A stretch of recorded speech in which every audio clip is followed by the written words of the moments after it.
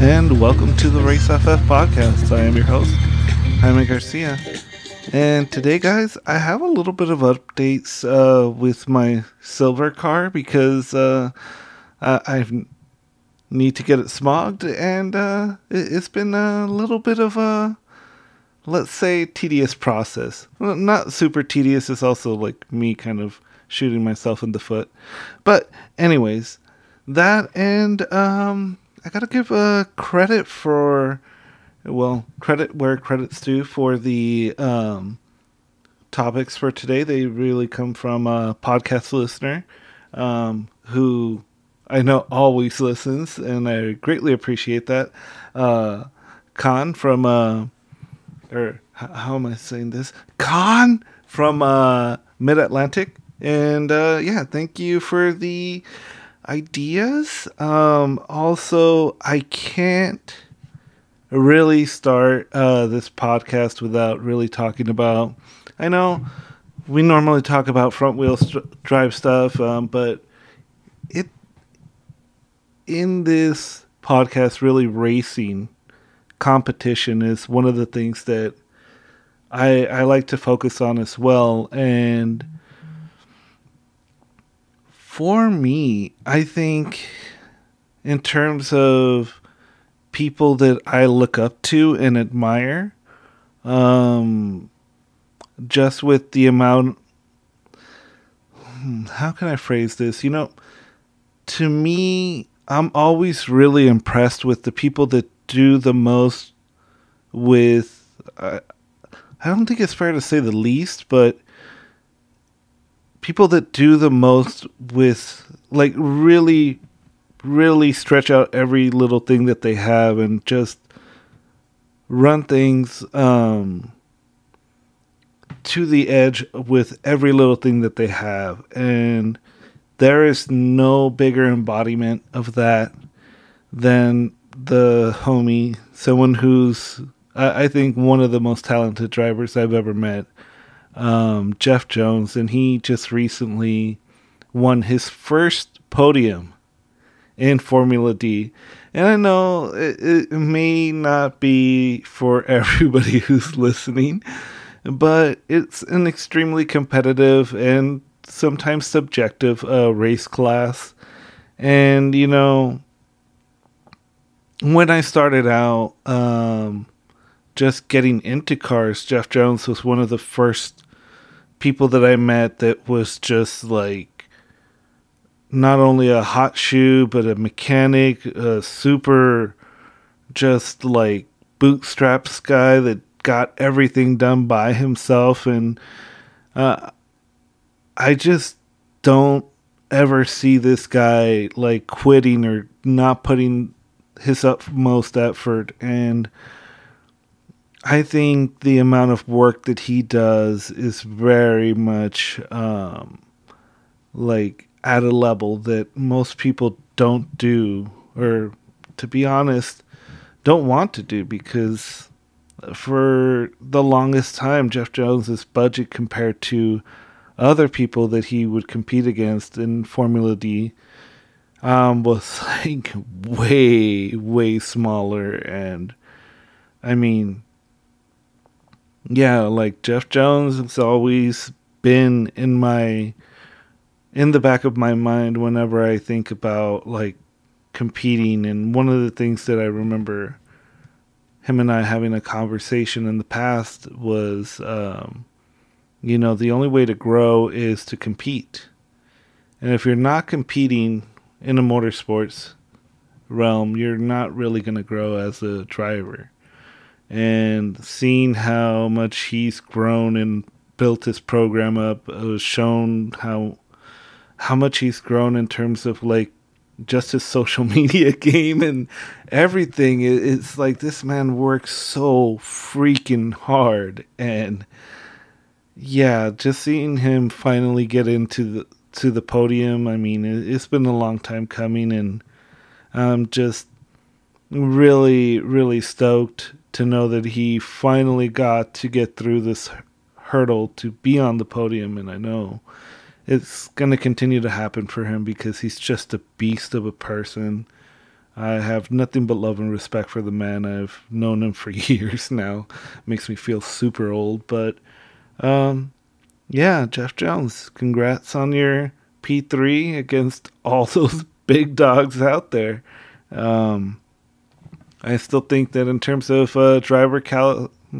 caliber of driver, he's one of the top out there in terms of drifting and just overall car control. I think that person's a freaking beast when I've met him driving. So yeah, had to take a minute to give the homie his just desserts of like credibility for doing something that's incredibly difficult, especially at the level where Formula D is now, where you have essentially factory teams building cars with like Roush or those RTR Mustangs. And yeah, like I don't know, man, like it's wild how hard that series is. And yeah, so I know he's gonna do more. He's not done. And Loco Boy, I can't tell you how many times I remember being at Jeff Jones's shop. For those that don't know, and I hope I'm not blowing him up, but it was near, let's just say it was near one of those dismantlers. So, like, at night, nobody would bother us because there's essentially junkyards and no one's there. So, yeah, that's kind of where I guess, cut my teeth on learning about cars. And, of course, because all the friends that I made that were into cars were into drifting and rear-wheel drive cars, I, of course, had to go with front-wheel drive Hondas. That's funny.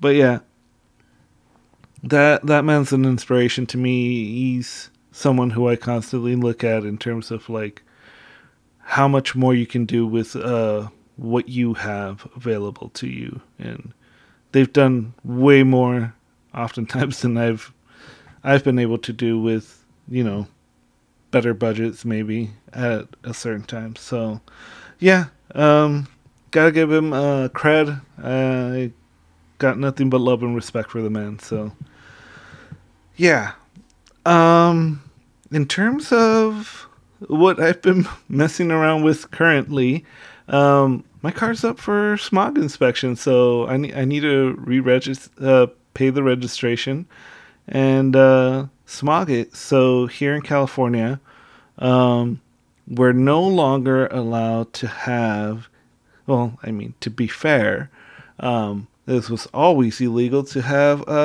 reflashed ECUs. However, for me, on my 8th Gen Civic, I literally just reflashed it because I wanted the speedometer to work.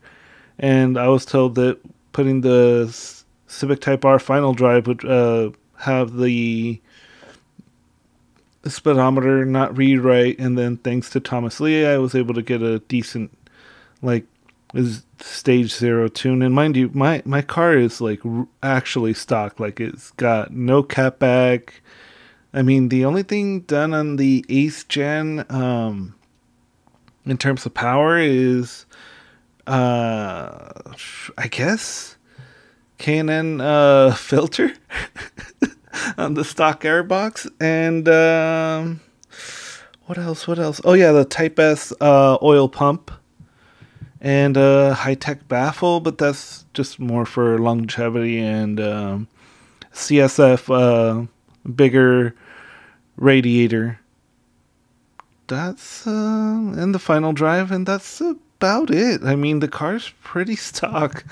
And again, no, it's got the OEM CAD and everything. So what I've been struggling with was, since I unmarried the Flash Pro,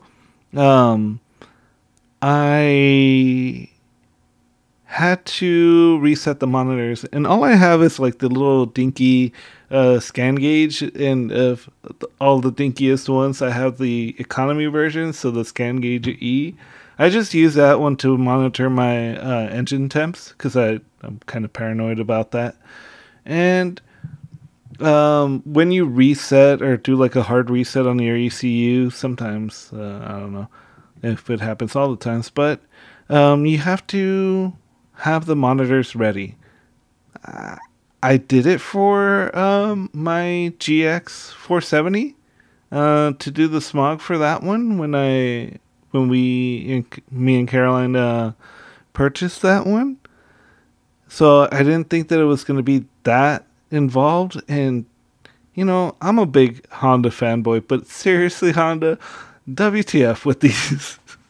Like, the protocols to do this, I was just like, what in God's name are you guys doing? So when I went to check on the car today to see like if it was ready to do like a smog, I had like 3 listed as not ready, and then I did just like Google searches and YouTube video for like what it was to do the reset procedure. And man, like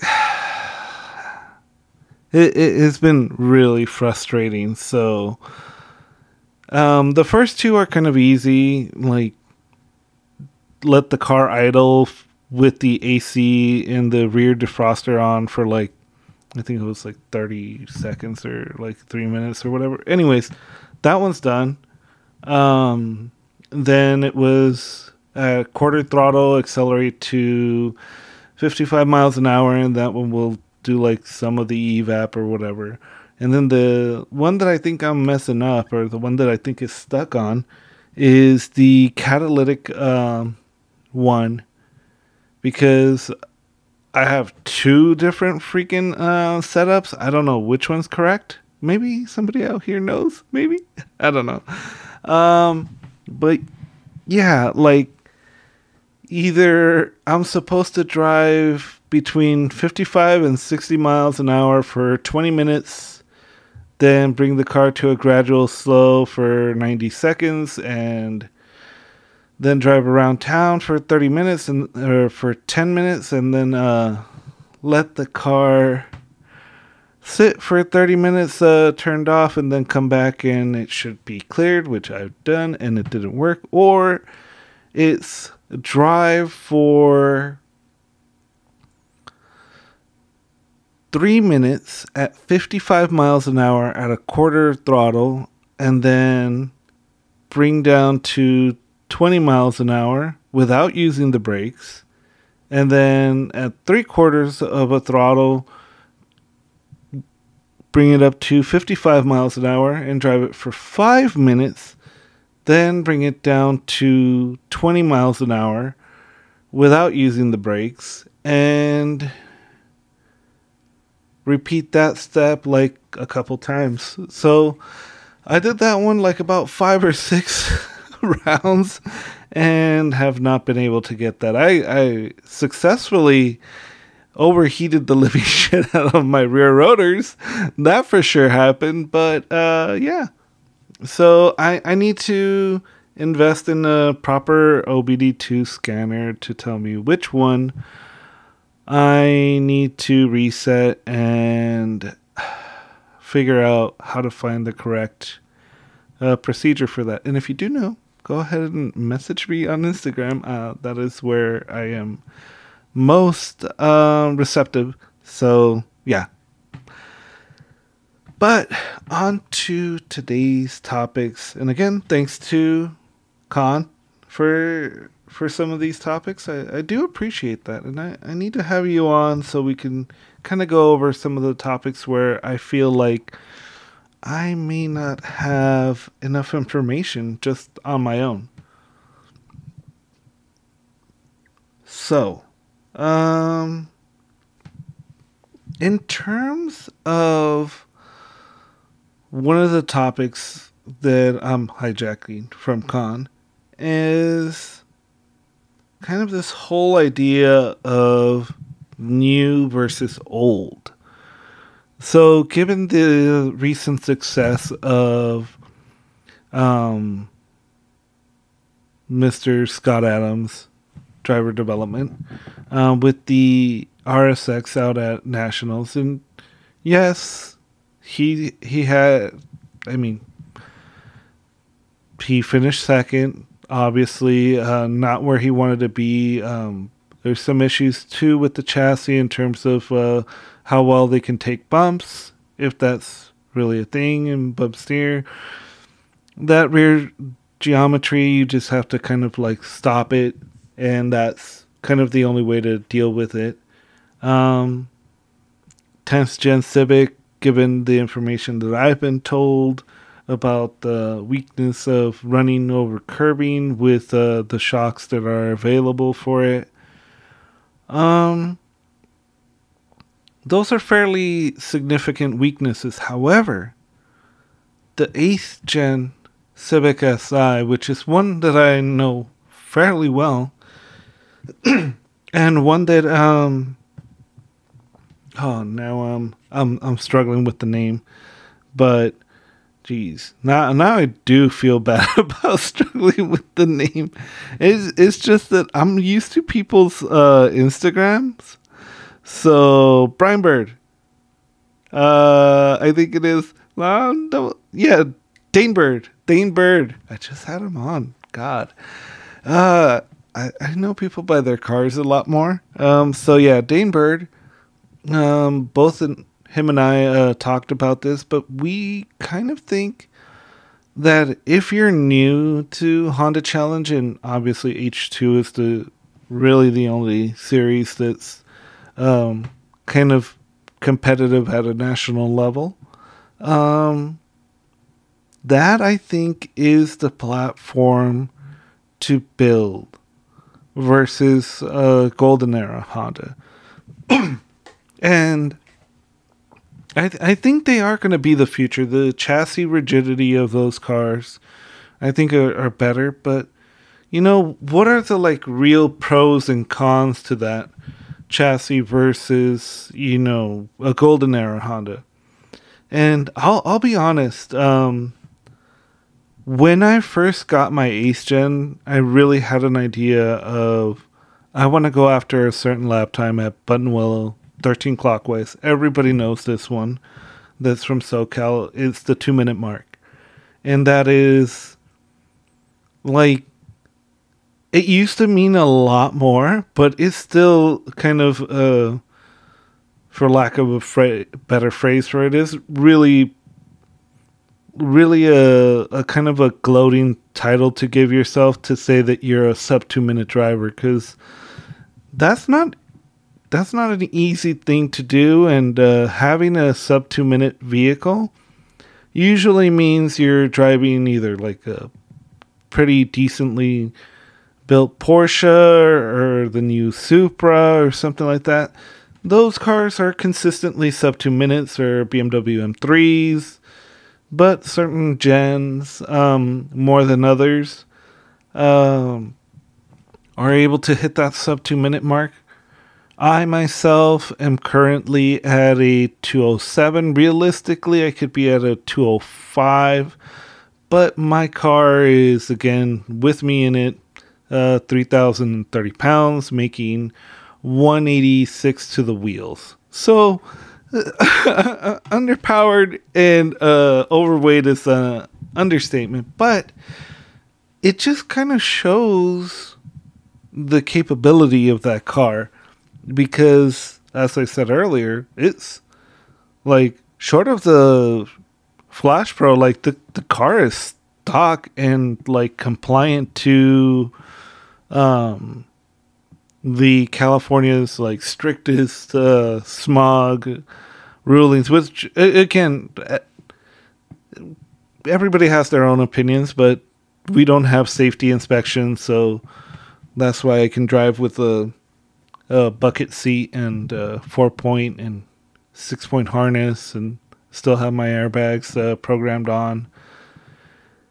So yeah, I think that in overall, from what I've looked at, the amount of work that I've had to put into the EG versus the amount of work that I've had to put into the 8th Gen, if we're looking at which one is getting me to the quote-unquote race pace faster, I mean, I would be hard-pressed to say that the 8th Gen is a lot easier. To give you an idea, most Honda Challenge H4 cars are doing like about a 204. Some of the faster ones are doing like 203s. I know that Carlos may have done like a 202 in an H4 car. That's freaking flying. But, I mean, with my EG, I think the best that I've pulled out, and again, it's underbuilt and blah, blah, blah, blah, blah. Racer excuses. I have no arrow. So, I think it's 213. And mind you, the EG has a built motor.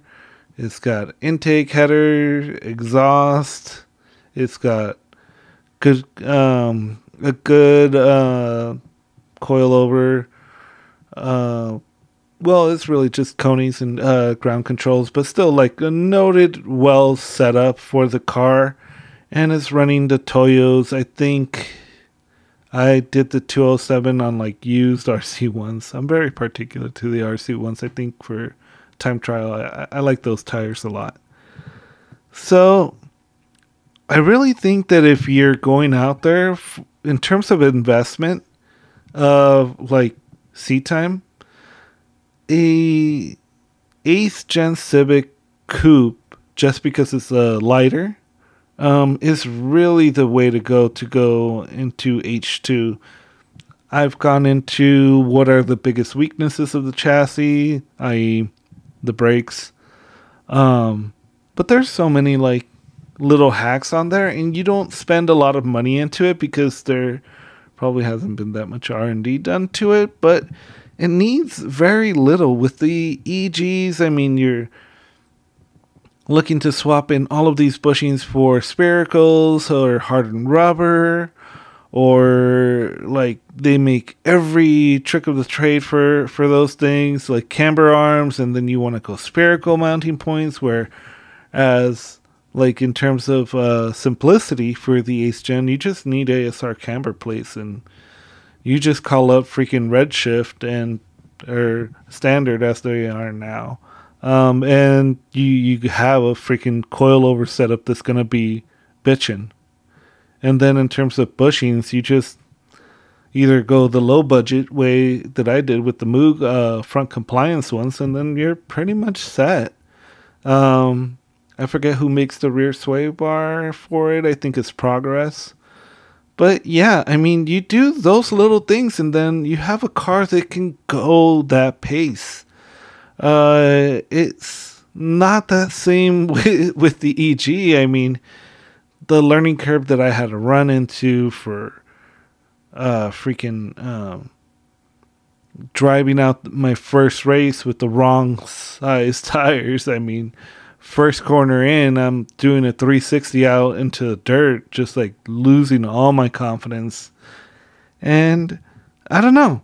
I feel like when you look at old versus new, I feel like you're not dealing with old car problems as much, because newer cars are just more reliable. So like, I don't know, like, I mean, if you've been following me, you know how I have a full working spare distributor, and how like I'm getting anal about having spare parts, but I daily drive and track my freaking 8th gen, and just like, yeah, it's chill, dude. Like it's reliable, it makes good power, and it's, you know, I'm not asking a lot out of it, so it's just gonna work well. So I feel like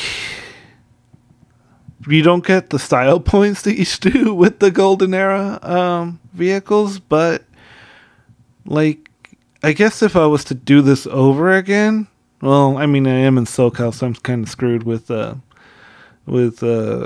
trying to get like an 8th gen would never fit into H4, but yeah, I'm just in the screwed situation for that.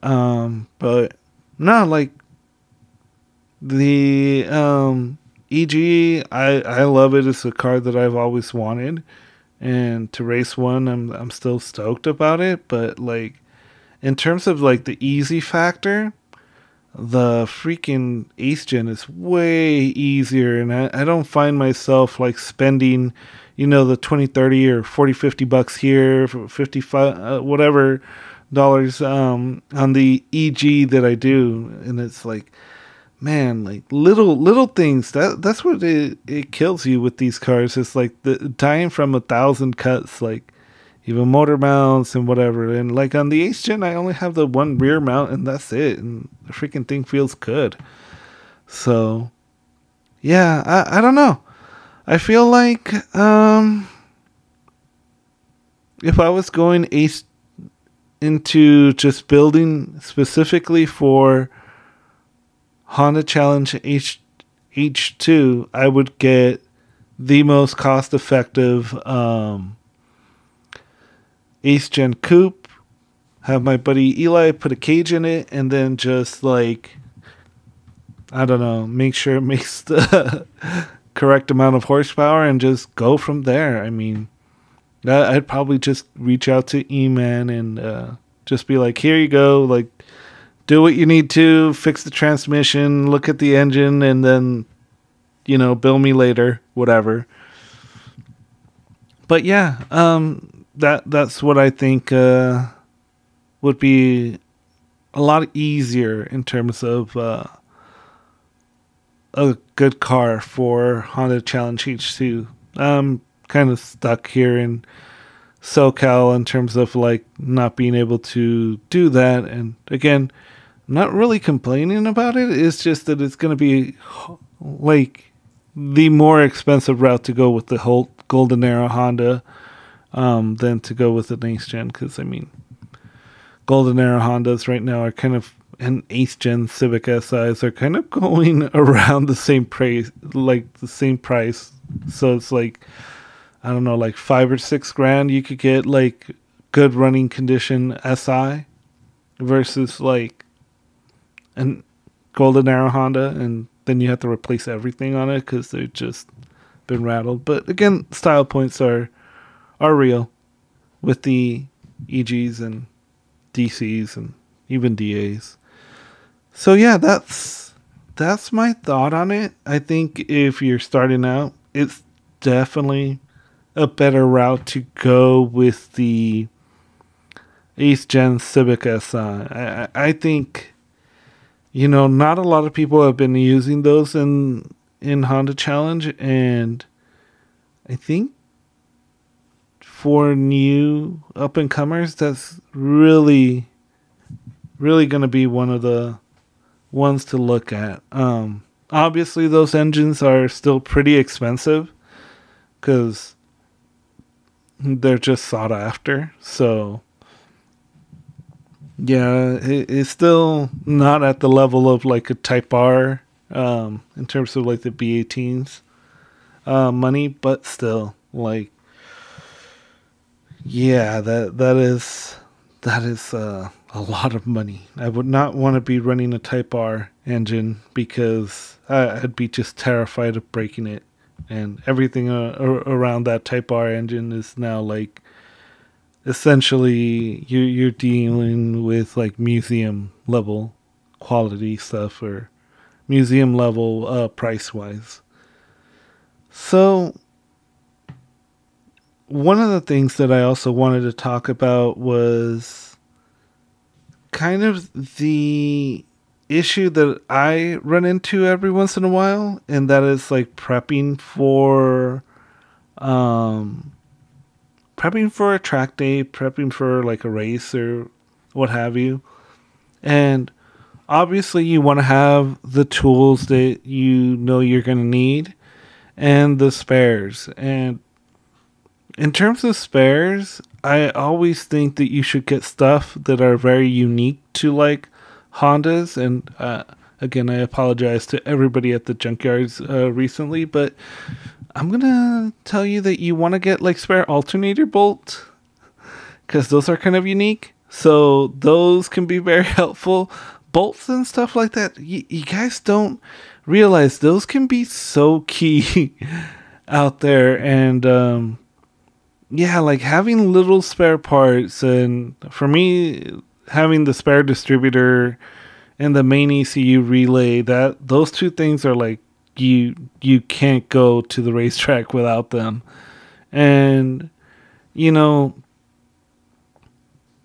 I always have the issue of I have too many cars, I think, in that I like to have like my tools to like swap out wheels for my silver Civic if I ever needed to like change a flat. Like I carry one of the small Harbor Freight aluminum jacks in my car just because I hate using the scissor jacks, and if I ever need to swap out a tire, I want to be able to use my little impact driver, my Ryobi stuff. So that's kind of like I carry those tools, but I want to like kind of reiterate that it's a good idea to have like a go bag and just use, or rather put all the tools that you know you're gonna need, like specific stuff for Hondas, like an 8 millimeter quarter inch drive socket and wrench for distributor caps, and just like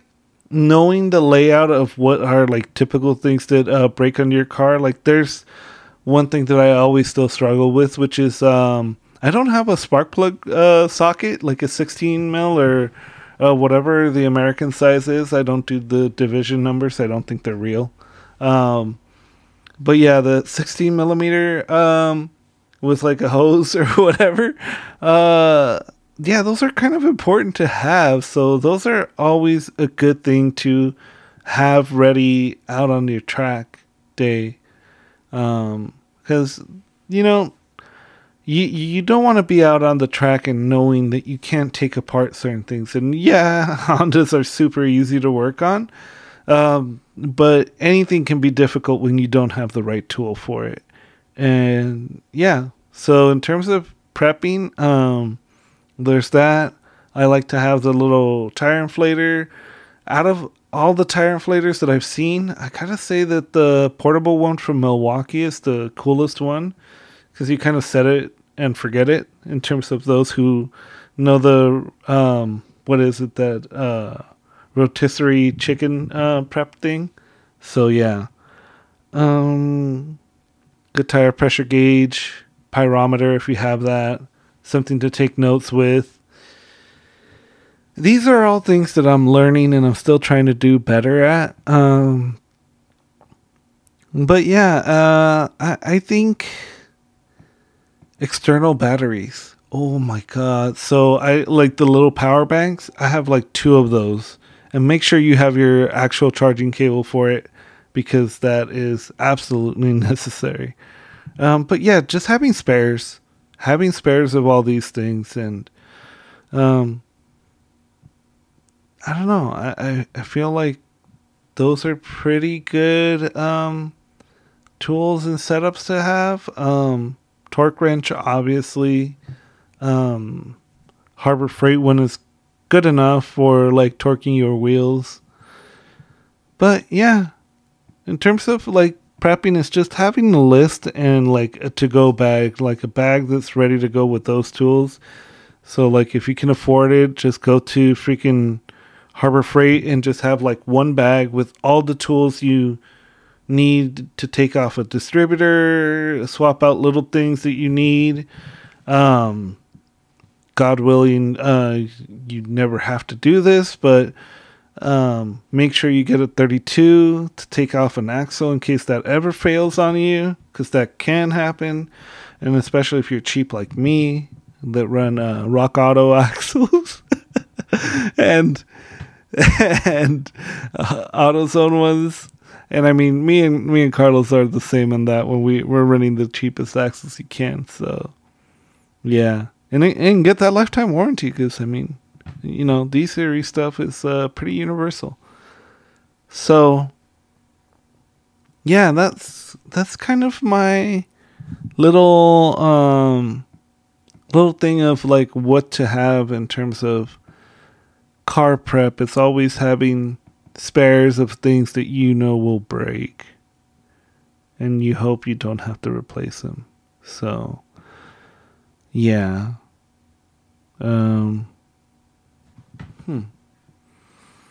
Yeah, aside from that, I mean, I don't know what else. Fire extinguisher is another good one. I honestly think for the money, you guys should be looking at those. What is it? Fire sticks. There's like a 50-second one and a 100-second one or something like that. Those things are super easy to put into the car and just have it ready to go. And even if you don't want to spend the money and get like a fire suppression system, like you should have at least that, because it even if it's not your car that's on fire and it's like you're in the pits and somebody else's car catches on fire, those little fire sticks, they'll do something. You'll be able to go out there and help out a buddy, and hopefully their car doesn't burn down. So with that being said, in the next couple of weeks, I might be making a big purchase. I might be doing some fancy boy stuff. So stay tuned for that. And I'll be reaching out to more people to have on the podcast to fill in this space. Either way, guys, I actually wanted to reach out to anybody and wanted to see if I could get this before the Halloween day. And I kind of want to see if, reach out to the listeners a little bit and see, do you guys have any ghost stories related to the racetrack? Or any creepy stuff like that? Like, I'd like to get into the mood, I'm already like trying to get into the Halloween spirit. I just went to Jack in the Box and they have a basic witch shake. It tasted crappy, but short of a PSL, that's about as basic witch as I'm getting. But yeah, if you guys have any like ghost stories related to like racetracks or something like that, or even things that you guys have heard, I think that'd be an interesting thing, like especially out at like certain racetracks late at night. I don't know if you guys have ever had like weird incidences, and hopefully it's broad enough, or maybe even at mountain roads. I might share a couple stories that I've heard from mountain roads, because I do have, I think, like 2. So I might have 2 stories to share about mountain roads with scary stuff. Huh. Yeah, that's true.